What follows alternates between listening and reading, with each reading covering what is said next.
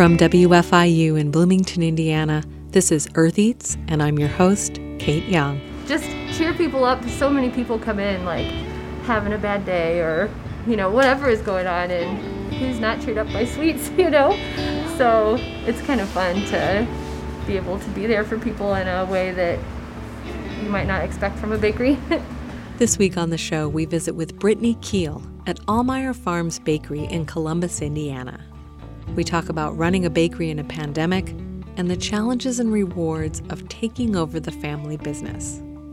Oh, and just in time for fruit pie season, we talk about pie. In fact, we talk a lot about pie. Plus, Josephine McRobbie brings us a story of a craft brewery in North Carolina experimenting with local botanicals. All that and more just ahead, so stay with us.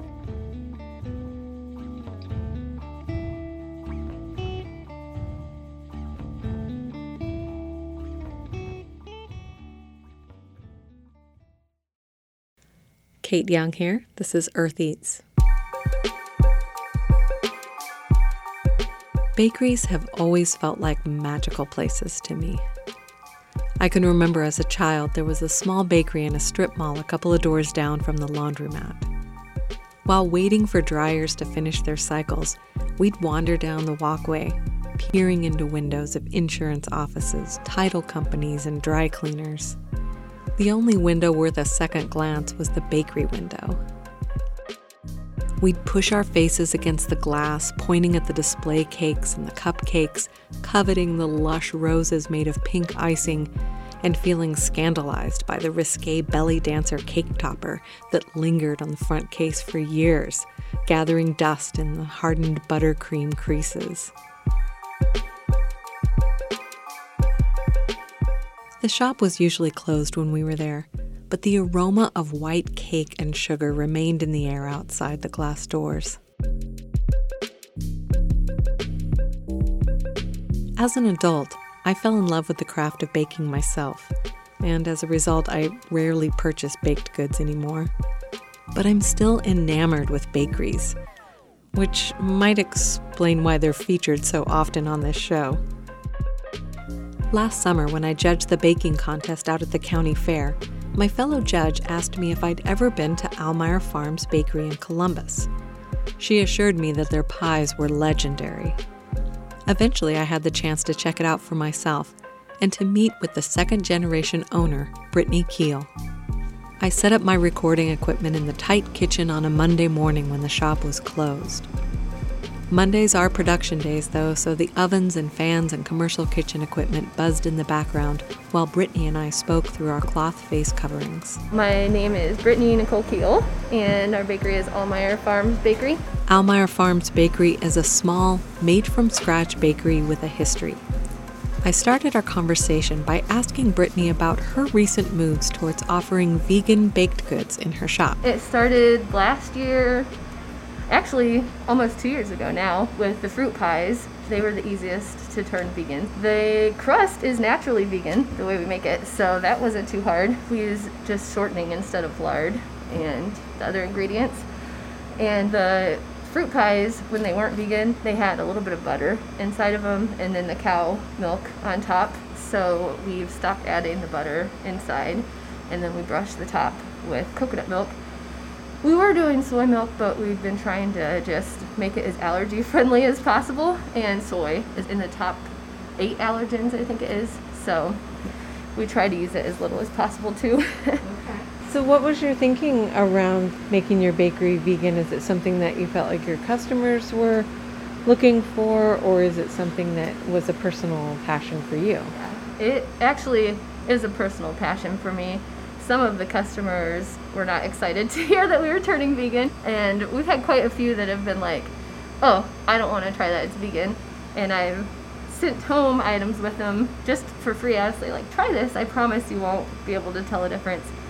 And we've had every single one of them have come back and said, oh my gosh, you're right, I can't tell a difference. So that's been really exciting. I feel like we've been spreading awareness that vegan doesn't necessarily mean gross, Yeah, I mean, I think it depends on the thing that you're making and how important the dairy product or the eggs or whatever it is to it. And so I can imagine many baked goods not really being an issue. Mm-hmm.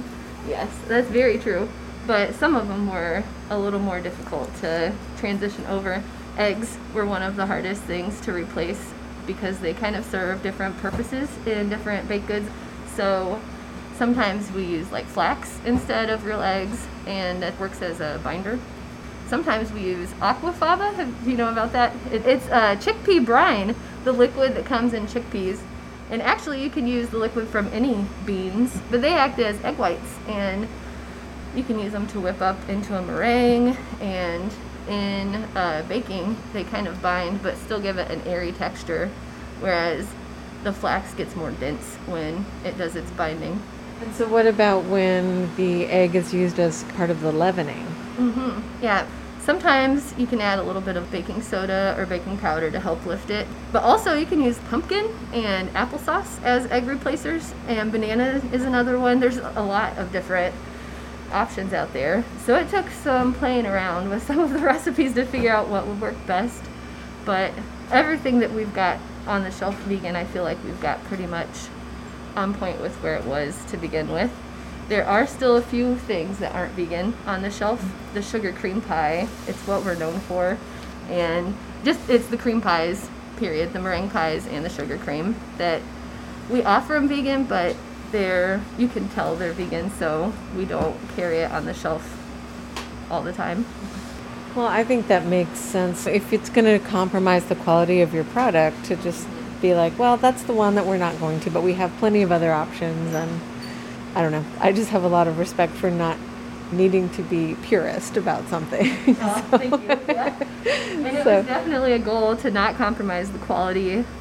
It's my family's bakery and my great-grandma's recipes handed down to me, so I thought a lot about, would she be disappointed if she knew I was changing these recipes and not just sticking with the family, what we've done for all these years.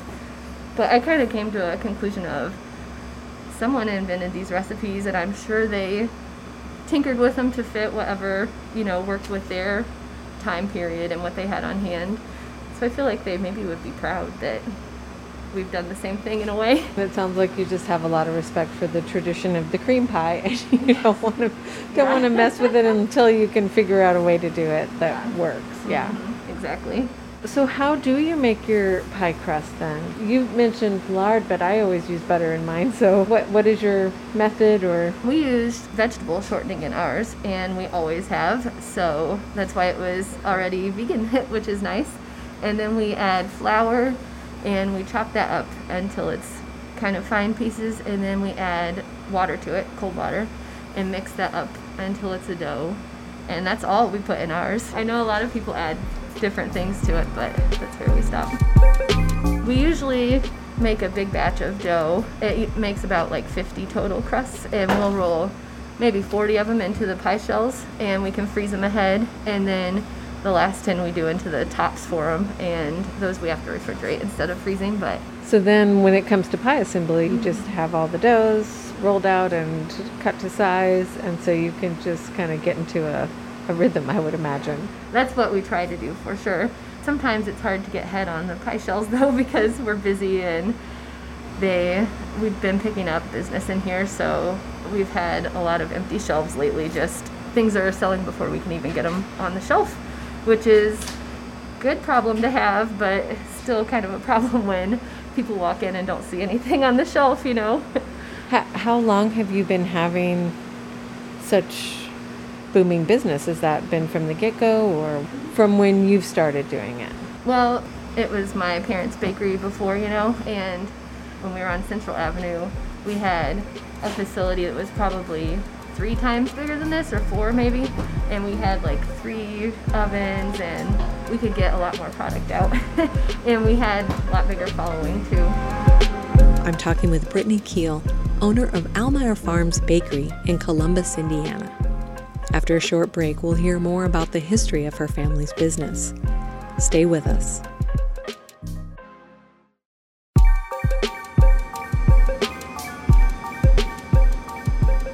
I'm Kate Young, and this is Earth Eats. We're talking with Brittany Kiel, baker and owner of Almayer Farms Bakery in Columbus, Indiana.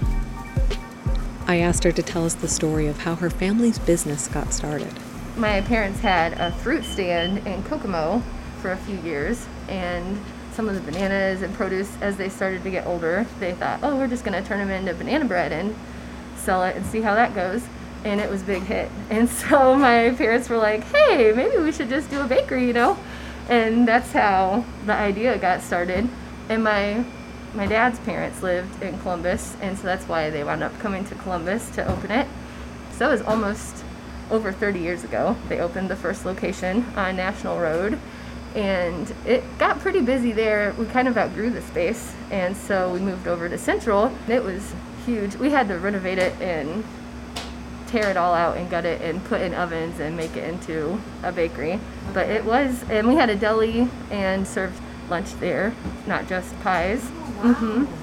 Yeah, and we did catering. It got pretty big at that time, and we had probably 10 employees at our biggest, I would say, plus my family, so I guess more like 15. What did the bakery really become well known for? Like, what was kind of your signature? Definitely our pies, and our pie crust in particular, people always say is pretty flaky. So this method of cranking out a lot of pies at a time is something that you're familiar with? Yes. When we were over on Central, we had a big walk-in freezer, and so we were able to assemble the entire pie and just put them on parts like this and put them in there and freeze them.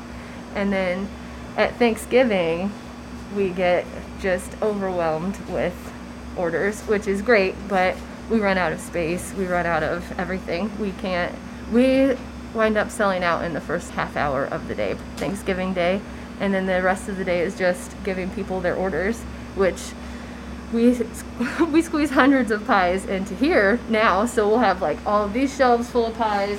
We rent a trailer and fill it with pies. We get backed up on oven space because we can only bake about 50 pies at a time. If that, maybe 40. Only? Yeah, I know. But when you've got hundreds to do, we literally work around the clock for like 3 days straight to get everything out. So it gets pretty wild in here. And so it's not like you could just, hire a couple of temporary employees because you've got space limitations. Yes, exactly. Yes, so many people are like, well, hire some more people. But we are all like on top of each other as it is, trying to assemble pies, bake the pies, store the pies, and the ingredients for all of it. Okay, so they had the store, it got really big, and it had a big following, very popular, pretty big baking capacity, it sounds like. Yeah, that's true. I feel like we bake so much right now at Thanksgiving, but I looked up some of the old numbers, and it was like 100 of every variety of pie. I don't even know how they did it, even with all the space. It was probably 10 times the volume that we put out now. Yeah. Changes in the family pushed the business from their large capacity kitchen on Central Avenue into a new location. It was in a much less visible spot, tucked away in a strip mall on a low-traffic road. They lost a lot of business. After 3 or 4 years, they moved the bakery to its current location on 17th Street, where it's been for the past 8 years. Brittany says she's been working in the bakery most of her life, but she took over operations about 2 years ago. As a child, I had to stand on a milk crate to reach the table and roll pie dough. But then by the time I graduated high school, I was like, I'm never going to work in that bakery again. I didn't love it. And I went away to college and worked somewhere else for a while. But then my mom needed some help and I wanted to come back home. So I came and started helping again. And slowly over time, her health sort of declined and she was having a hard time. And so I said, well, I'll just do a little more and a little more. And now we've transitioned over to it being my bakery. Yeah. And do you feel excited about it now? Oh, yes. It's much better than when I was growing up. Of course, I feel much more like pride and love for it. I know it's my family's and they've done so much to build it. I love the people, the customers, and the community we've built. And Brittany says that she loves having the chance to share vegan baked goods at her bakery. But removing animal products from many of the recipes wasn't the only change she made as the next generation owner of Almeyer Farms Bakery. We have people ask so often, why did you paint it like this? Why is it so colorful? I say, look at my hair, I really like color. We're trying to make it a happier place, you know? When I met Brittany, her dark brown hair was cropped short with a bright red, orange, and yellow whip on top, like a flame. As she said, she likes color. I asked her to describe the interior of the bakery and some of the changes she's made. Someone just this past week described it as whimsical. We've painted the racks, the shelves that our for sale goods are on, to be pink, and we've decoupaged with different wrapping paper and tissue paper to have fun, colorful designs on the tables. And then we've got drippy, colorful paint on the doors. It's kind of just like a rainbow exploded in here, I feel like. Just all kinds of color. Yeah, but there's a lot of pastel, so it's kind of has a softness too. And yeah, very whimsical. There's some streamers and some different colored beads, kind of rainbow beads going on. And the decoupage is like wrapping paper and tissue paper, and there's some like cupcakes and stuff on it. It's really cute. We tried to keep it sweet.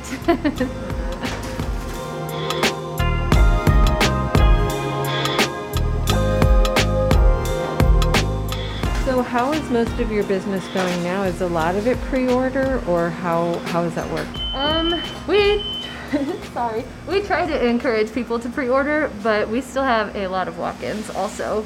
For example, Friday we had over 50 pies on order and over 50 breads on order alone, not counting the walk-ins. And then we also take pies to local farmers markets to sell, like the Bush's Market, and there's one up in Franklin we take pies to, and breads that we get a lot of business from. They're almost like having a second store. So many people buy from those locations. So what does your schedule look like? When do you get all the baking done? Yeah, it's been difficult. Just this summer we reduced our open hours just to try and help us be able to get ahead in the closed hours to have items to put on the shelf. So right now we're open for business Tuesday, Wednesday, and Saturday from 10 to 2. And Thursday and Friday is 10 to 6. And then we come in on Monday all day and bake. We stay until 7 at least on Tuesday and Wednesday and bake after we've closed. We come in usually at 7-ish in the morning and start baking before we open. We're just here a lot. Yeah. Do you get more business sort of on the weekends, on Fridays and the weekends? Yes, definitely. I'd say Thursday, Friday are definitely our busiest days, and then Saturday is pretty busy too. Ooh, the whiff, I've just got a whiff of something sweet baking. It's starting to smell good. I don't know if it's the pie or other things you have in there. We have, I think banana bread just came out, and some baked shells, which are cream pies. The base of it is a baked shell instead of raw. Oh, okay, Yeah. Okay. So what do you think you're going to do to deal with the high demand for your product? Do you think you're just going to try to stick with where you are and just do it well, or do you expect to expand, or what are your thoughts? Honestly, it's been a big discussion and debate right now for me and my mom. She still helps to advise me whether we want to try.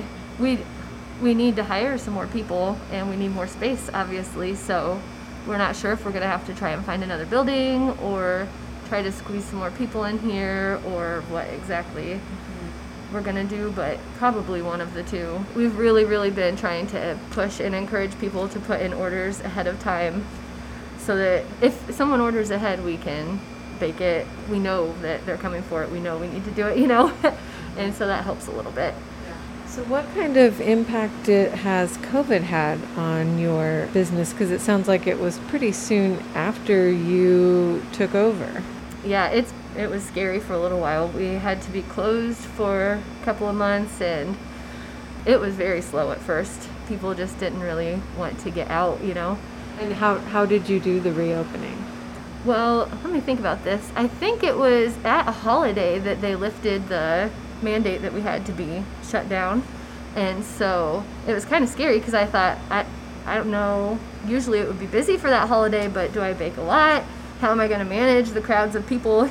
I don't know if you noticed, but we have little stickers out there that say, be sweet, give them 6 feet, and we measured and put them 6 feet around, and we had to rearrange the tables to try and make a single file line so that people weren't too close to each other, because at the holidays it wound up still being busy.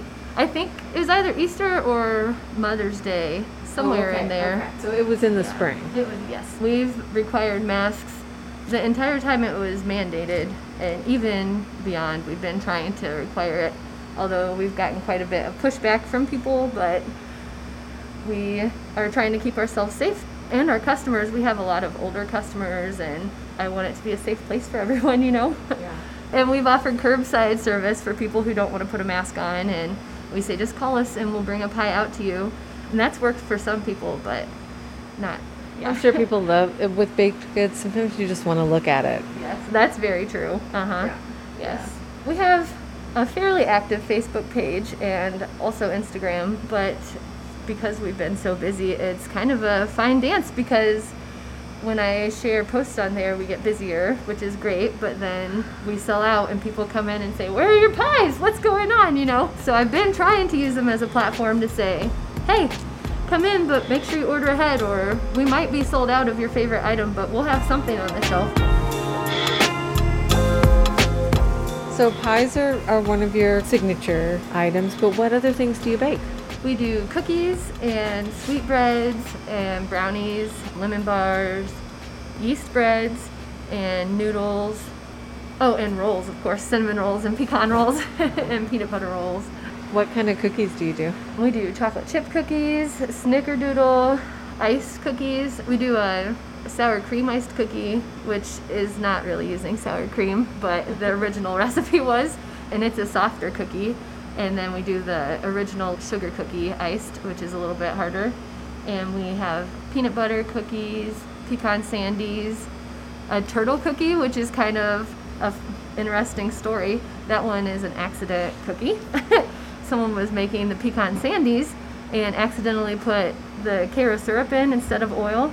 And we were like, well, we'll just bake them and see how it turns out. And we kind of loved them. It was like a chewy, sweet version of a pecan sandy, so we drizzled chocolate on them, and now they're turtle cookies. They also make cakes and cupcakes by special order, and they do not do wedding cakes. The bakery's top sellers by far, though, are their pies.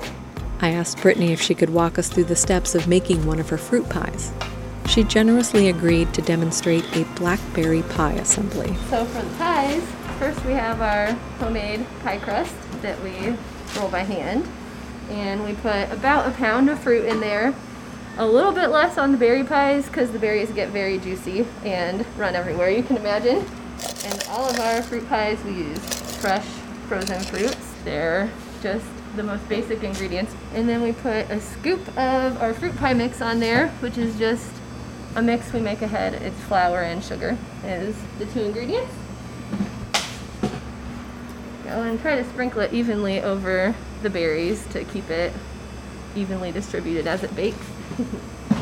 And then take a little water, wet the edge first, and then we'll take a top crust and put it on there. And you just tap the edges down to get a good seal, and then kind of push the air out before you finish sealing it so it doesn't bubble up in the oven. And then we cut different designs for the different fruits so that we know what they are when they come out of the oven. So for blackberry, we cut 6 vent holes so the steam can vent out. And then we just cut the crust off the edge here. And then we go ahead and flip the top so that it looks nice, and just to give it an extra good seal. It's kind of funny, everyone has their own signature flute. You can tell who makes the pie by how the flutes look, And then now that we've gone vegan, we dip into coconut milk instead of dairy cow milk and brush that across the top. You want it to be pretty even, but no puddles anywhere. And then we take sugar and just lightly sprinkle that on top. You want it to be kind of opaque, but not like standing sugar anywhere. And it's ready to go in the oven. Oh my gosh, that's such an efficient pie making. Yeah. And then what's your oven temperature? 350. We bake pretty much everything around 350.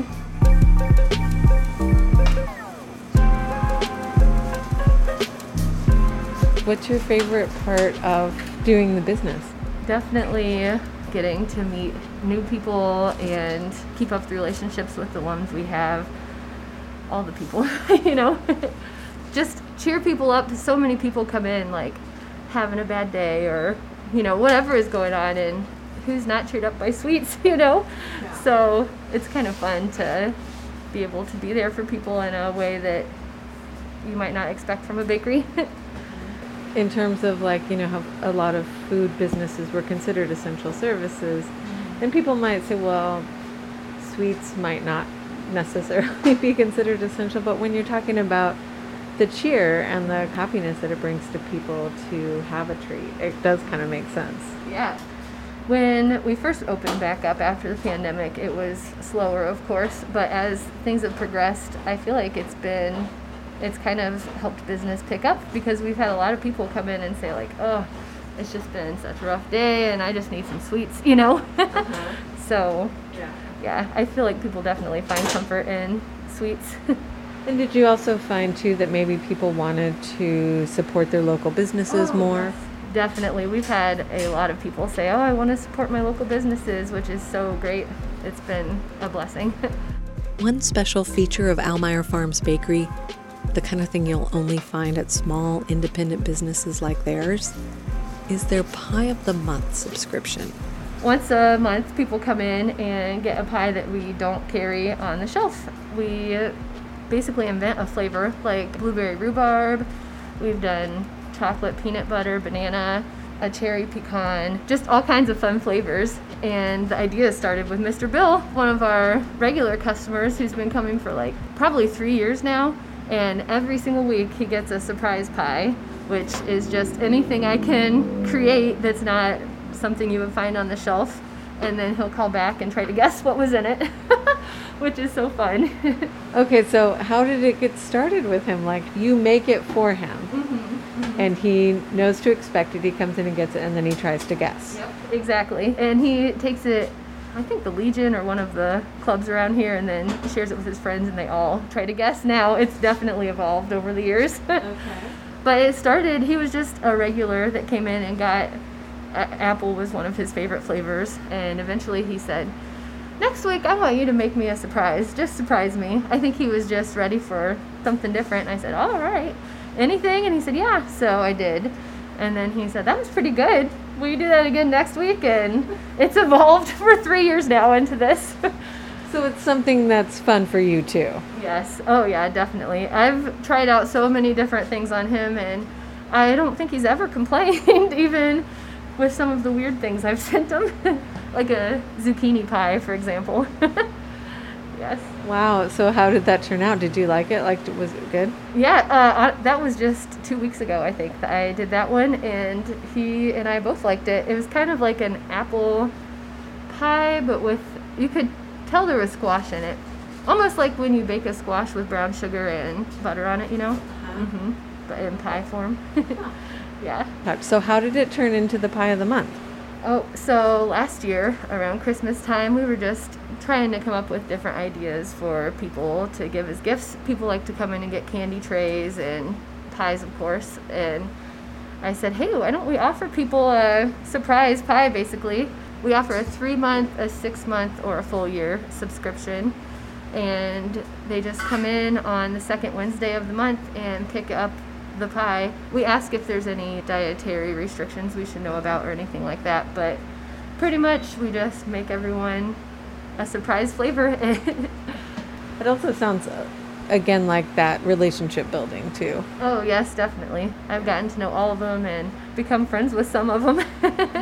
We do delivery with it too, so a few of them I've delivered to every month since January, and yeah, it's definitely built up some relationships.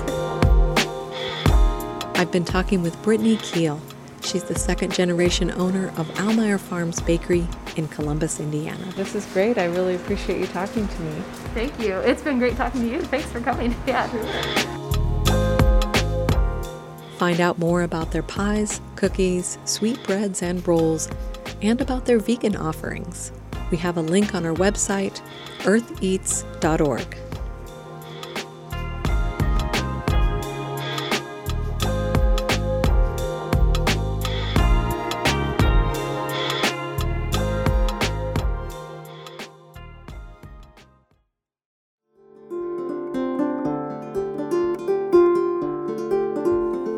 I'm Kate Young. You're listening to Earth Eats, so you probably know it's a radio show and a podcast.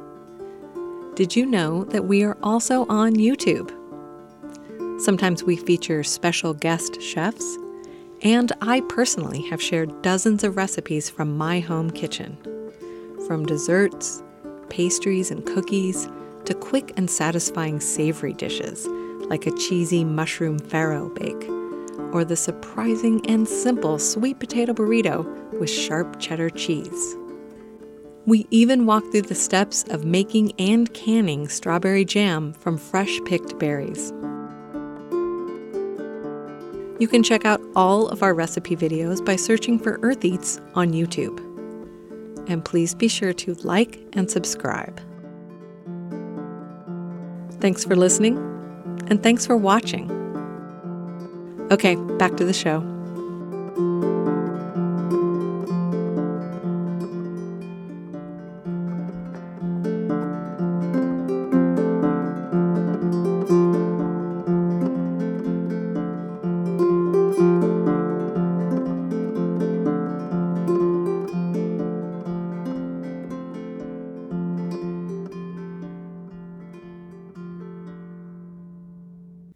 Kate Young here. This is Earth Eats.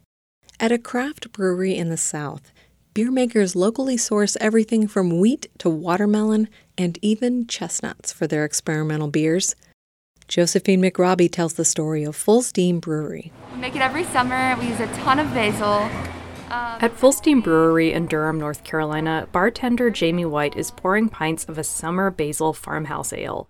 The brewery makes the usual pilsners, IPAs, and porters, but among the hops and wheat are some more esoteric ingredients. My favorite one on tap is the barrel-aged Ava. So it's a beer that we actually made in 2018 with grape leaf and elderflower.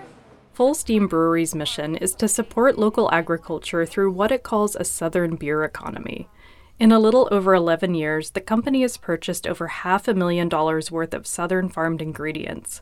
This includes a huge amount of grain like wheat, barley, rice, and oats. It also includes the fruits, herbs, flowers, and nuts that add color and flavor and aroma to their beers. And while the South is a huge region that can hardly be called local, some ingredients come right from the brewery's backyard. Urban foraging was a concept I hadn't done before, and that was a lot of fun. We actually left our building with buckets in hand and walked to the parks that surround us. Hannah Paris is head brewer at Full Steam. She's describing Wild Durham, a beer that she and her team made in collaboration with a local arts magazine. In that season, we got magnolia leaves, and the cherry blossoms were blooming, and got some violet blossoms in there, yeah. And then we did some locally foraged persimmons as well. It was a really unique beer. A lot of times when we do foraged beers, they tend to stick to like saisons or fruited, like typically fruited beers, right? And then that was so much fun because it was an IPA. And to have all these weird ingredients in it, and it just came out so wonderful. Hannah started home brewing while she was in college. And I took a job in what we in the industry call the real world for a little while. And it just wasn't for me. I sat in a cubicle for 8 hours a day, and it was just miserable. She kept brewing at home while moving into the beer industry for work, and she was always experimenting with recipes. I've always been really interested in using odd ingredients. My very first IPA I ever brewed, I brewed with pawpaws. They are the largest fruit that grows natively to North America, but they don't have a long shelf life, so that's why you don't usually see them in the grocery stores. But they're a fun ingredient. They're kind of like a cross between a mango and a banana. It's almost like custard-like texture inside, but they're really delicious and super fragrant. Over the past 3 years, Hannah has created a lot of beers for Full Steam. One is a Madeira barrel-aged barley wine made with chestnut flour. When she made this one, she was interested in highlighting the plight of the American chestnut tree. Functionally extinct means there are still some, but here's the problem with chestnut trees is they fall to a chestnut blight. And there are still chestnut trees here, but they can't really grow. And there's actually a foundation here in America that is trying to bring back the chestnut tree. An ale called Common Good features local corn grits. It's modeled on an American beer style called Kentucky Common. Prohibition is really a lot of the reason why we don't have more beer styles that come from here, because it just put a halt on beer making. But yeah, so Kentucky Common was kind of an answer to lagers. People wanted something crisp and light to drink, but they wanted it faster. From being brewed and through fermentation to being served in a glass was really only 8 days. It was extremely fast. They would just roll those barrels into taverns and pour out of them. Full Steam has a handful of staple beers in its main collection, but these limited releases, which are available on tap and canned, are where the staff really get to be creative. It's an interesting beer. It's just kind of historical styles. They don't always age well, and then they're hard to sell, but sometimes it's really fun to brew them and just educate people on, here's a weird style that used to be popular pre-Prohibition.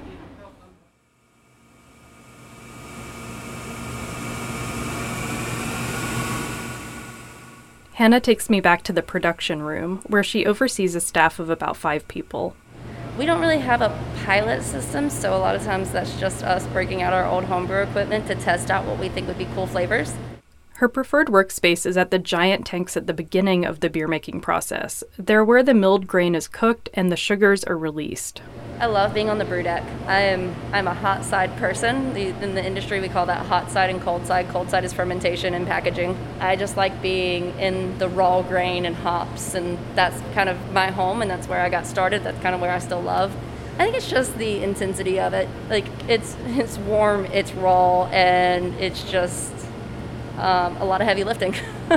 It's also where most of these additional ingredients are added. We have this wonderful tank that is just for adding ingredients. We add them into the whirlpool. So once we're done with boiling, but the wort is still really hot, that's when we'll add these ingredients so that we can save their fragile flavors. Others are added on the cold side. Sometimes we'll make a puree out of them. We'll cook that puree so that it's safe to add, and then we'll add it into fermentation. I've also made syrups. I made a violet syrup one time to add to a beer. And that's just making sure that there's nothing going into that beer that we don't want to go in, but we're still getting those wonderful flavors and colors. Full Steam's use of regional ingredients means that some beers act as a history lesson or as a kind of call to action. A lager called Tidewater uses Carolina gold rice, a grain with a complicated and painful history. Originally cultivated in West Africa, it was brought to the U.S. as a crop that was farmed by enslaved people in South Carolina. The beer's recipe pays tribute to Japanese brewers, but the ingredient itself hits very close to home. Carolina gold rice is kind of the grandfather of rice in America, but we also wanted to show respect to the people who grew it back then. So we actually donated part of the proceeds of that beer to the Many Faces Initiative, which is, it brings in people of color into the brewing industry. Hannah came to Full Steam partially because she was impressed by initiatives like this. To her, they showed that the company was willing to engage with the fact that food is political and personal. You know, being a woman in production brewing it's not common. Only 10% of the beer in the United States is made by women. And it's such a small amount, considering that, when beer was being made hundreds of years ago, women were the people who made it. Something that drew me to Full Steam was the fact that they try to be a part of these movements beyond just making beer. They try to really truly be a part of our community and the greater community and try to actually do good. We're using what tools we have, which is beer, but we're trying to not just be beer, right? We're trying to be a good member of the community. In a separate back area is Chelsea Amato, the company's brand manager and graphic designer. Full Steam has a really strong identity, this red backward F logo. When I got here, the design was a little bit Russian constructivist, just with some of the jagged edges of the letters. There were about 5 different logos that were being used, and I wanted to streamline what we're using and why. We wanted the brand to feel inclusive. We wanted it to feel modern. We wanted it to focus on agriculture and industry. Chelsea moved to Central North Carolina 3 years ago. I worked in museums in New York for a while, and then that kind of grind got to be too much for me, and my wife and I wanted to have a bit of a slower pace and get back to nature. So we moved to Durham, North Carolina, and this popped up, and I love craft beer, and I'm passionate about the environment, so it kind of felt like the perfect fit for me. Chelsea has designed packaging for dozens of Full Steam beers, including ones that commemorate Pride Month and Juneteenth. A rare exception is Things We Don't Say, a national campaign for mental health. For this beer, dozens of companies brewed from the same IPA recipe and used the same artwork. The design of the can includes suicide prevention hotline numbers and a QR code that leads to mental health resources. In the brewing industry, and I think places in general, we don't talk about mental health because it's seen, there's a lot of stigma around it. This was a push to say, hey, things are hard, we're here for you, it's good to speak up, and it's okay not to be okay. We're talking about all of this under a brick wall that's plastered with stickers. So we are staring at a wall of hundreds of labels. This is like the archive. Yes, it's the archive, it's the unofficial archive. So far to the left, those are labels that happened before I was even here, and then we move to the right, and yeah, so we're looking at a lot of botanical prints, colors. Do you use like public domain images? Absolutely, yes. Okay. So I use Flickr Commons, and they have a database of all the different libraries and institutions. So I get a lot of imagery from that, and then I edit it in Photoshop and tweak it a little bit, make it different colors, to kind of bring it up to 2021. Chelsea points to the artwork for the Kentucky Common Ale. It was often sold and consumed at horse races. So we took historical horse images, and then I drew these little vector beer mugs, kind of overlaid them on the horse's face to make it seem like all these horses were drinking the beers. But yeah, that's just another way that we melded these two worlds, kind of like agriculture and industry. Due to the lead time it takes to create labels, Chelsea doesn't usually try a limited release beer until they've already created its visual imagery. And so they're always curious to see how the look, taste, and story of a beer work together. Delicata, our farmhouse lager, synced up really beautifully with the label. The label has different grains on it in oranges and purples, and the beer itself had just like this delicious, summery, earthy flavor.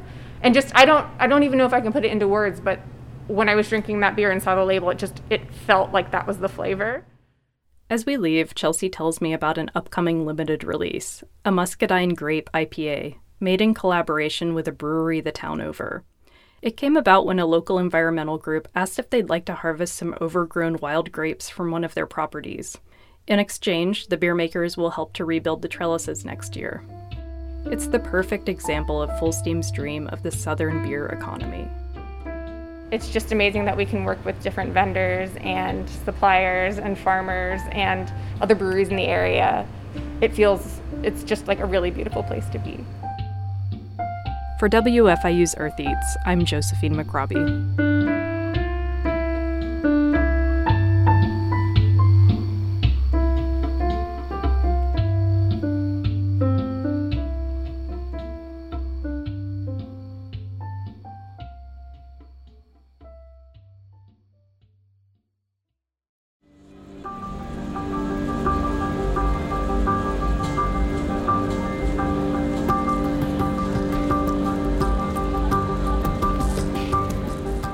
In the Flint Hills, some cattle now wear GPS trackers. It's part of a project to test a higher-tech version of invisible fencing for dogs. The goal? To help ranchers control their herds and protect wildlife. Celia Yopis Jepson of the Kansas News Service reports. Prairies need big herbivores. The grazing helps certain plants grow, but Too much chomping and stomping does add up, and you can see it along this stream in the Kansas Flint Hills near Strong City. All of the vegetation has been trampled and the roots have been torn up. Katie Silber is a doctoral student. A team of biologists is here from Kansas State University, and they're part of a new project that brings together scientists and ranchers in 3 states to see if invisible fences can help native plants, wildlife, and ranchers. Yeah, so when cattle create the cattle trails through the stream, it destroys that vegetation and it's harder for it to grow back. The project will put GPS collars on cattle for several years and use software to draw invisible fences. The cattle hear a warning noise coming from the collars if they get too close to the invisible lines. If they cross the barrier, they get a shock. Daniel Mushrush owns this land. He's a 3rd-generation rancher. If I'm going to own Flint Hills grass, there's a moral obligation to treat it like it's sacred. His ranch is special. It's honest-to-goodness, never-before-plowed tall-grass prairie. Almost all of North America's tallgrass prairie has been developed or is growing crops. So many of the plants and critters here, their future is uncertain. Like the greater prairie chicken, it's disappearing. They're really a quirky animal. They're really something. Mushrush does like the idea of helping them, but he says he also needs to pay his bills. Is it as important as me making my mortgage payment? Obviously not, because they can't take this ranch like the bank still could. His ranch butts up to the Tallgrass Prairie National Preserve. The Nature Conservancy owns that, and they're leading this project. Agriculture and conservation groups are often at odds, but here they're finding common ground. Tony Capizzo from the Nature Conservancy drives me into the hills to see the mushrush herd. Ranching needs to stay profitable. Because if ranches are profitable, he says, they can remain ranches. Otherwise, our continent's last bastion of tallgrass prairie will surely get developed. Right, so if, instead of one relatively large ranch, that area is broken up and subdivided and more fences go out, more and more houses go out. That tends to come with more and more trees, more and more just human impacts. We find the cattle. They're on one of their favorite hills, and they're wearing collars with GPS trackers a bit bigger than an iPhone. Oh. And these devices will let Mushrush and K-State scientists get really nuanced about where these cattle wander. They want grasses to accumulate in some areas while cattle graze others. Capizzo shows me the kind of thick grasses that birds like prairie chickens need for nesting. Kind of see and hear the thatch that we were talking about. It's all this dead residual grass left right at ground level. Physical barriers aren't enough to achieve the goals of this project. Mushrush has more than 30 miles of barbed wire fence. It's rigid, he's constantly mending it. Even temporary wire fences really aren't practical for the kind of complex, patchy grazing pattern that scientists are testing here. But invisible GPS fencing, are you going to be excited if it works as well as you hope? I'm going to be relieved if it works as well as I'm hoping. I kind of have high expectations for it. He hopes this high-tech system will give him healthier grass so he can graze more cattle and so he can ditch some of those physical fences that he's always fixing. For the Kansas News Service, I'm Celia Yopis-Jepson in Strong City. The Kansas News Service reports on health, the many factors that influence it, and their connection to public policy. And that story comes to us from Harvest Public Media. You can find more from this reporting collective at harvestpublicmedia.org.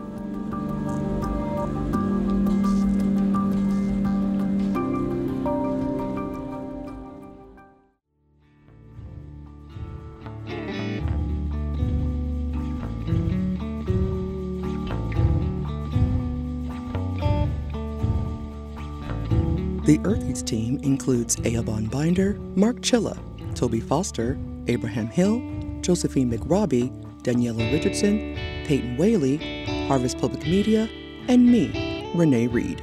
Special thanks this week to Brittany Kiel, everyone at Almeyer Farms Bakery, Jamie White, Hannah Paris, Chelsea Anato, and everyone at Full Steam Brewery. Our theme music is composed by Aaron Toby and performed by Aaron and Matt Toby. Additional music on the show comes to us from the artists at Universal Production Music. Earth Eats is produced and edited by Kate Young, and our executive producer is John Bailey.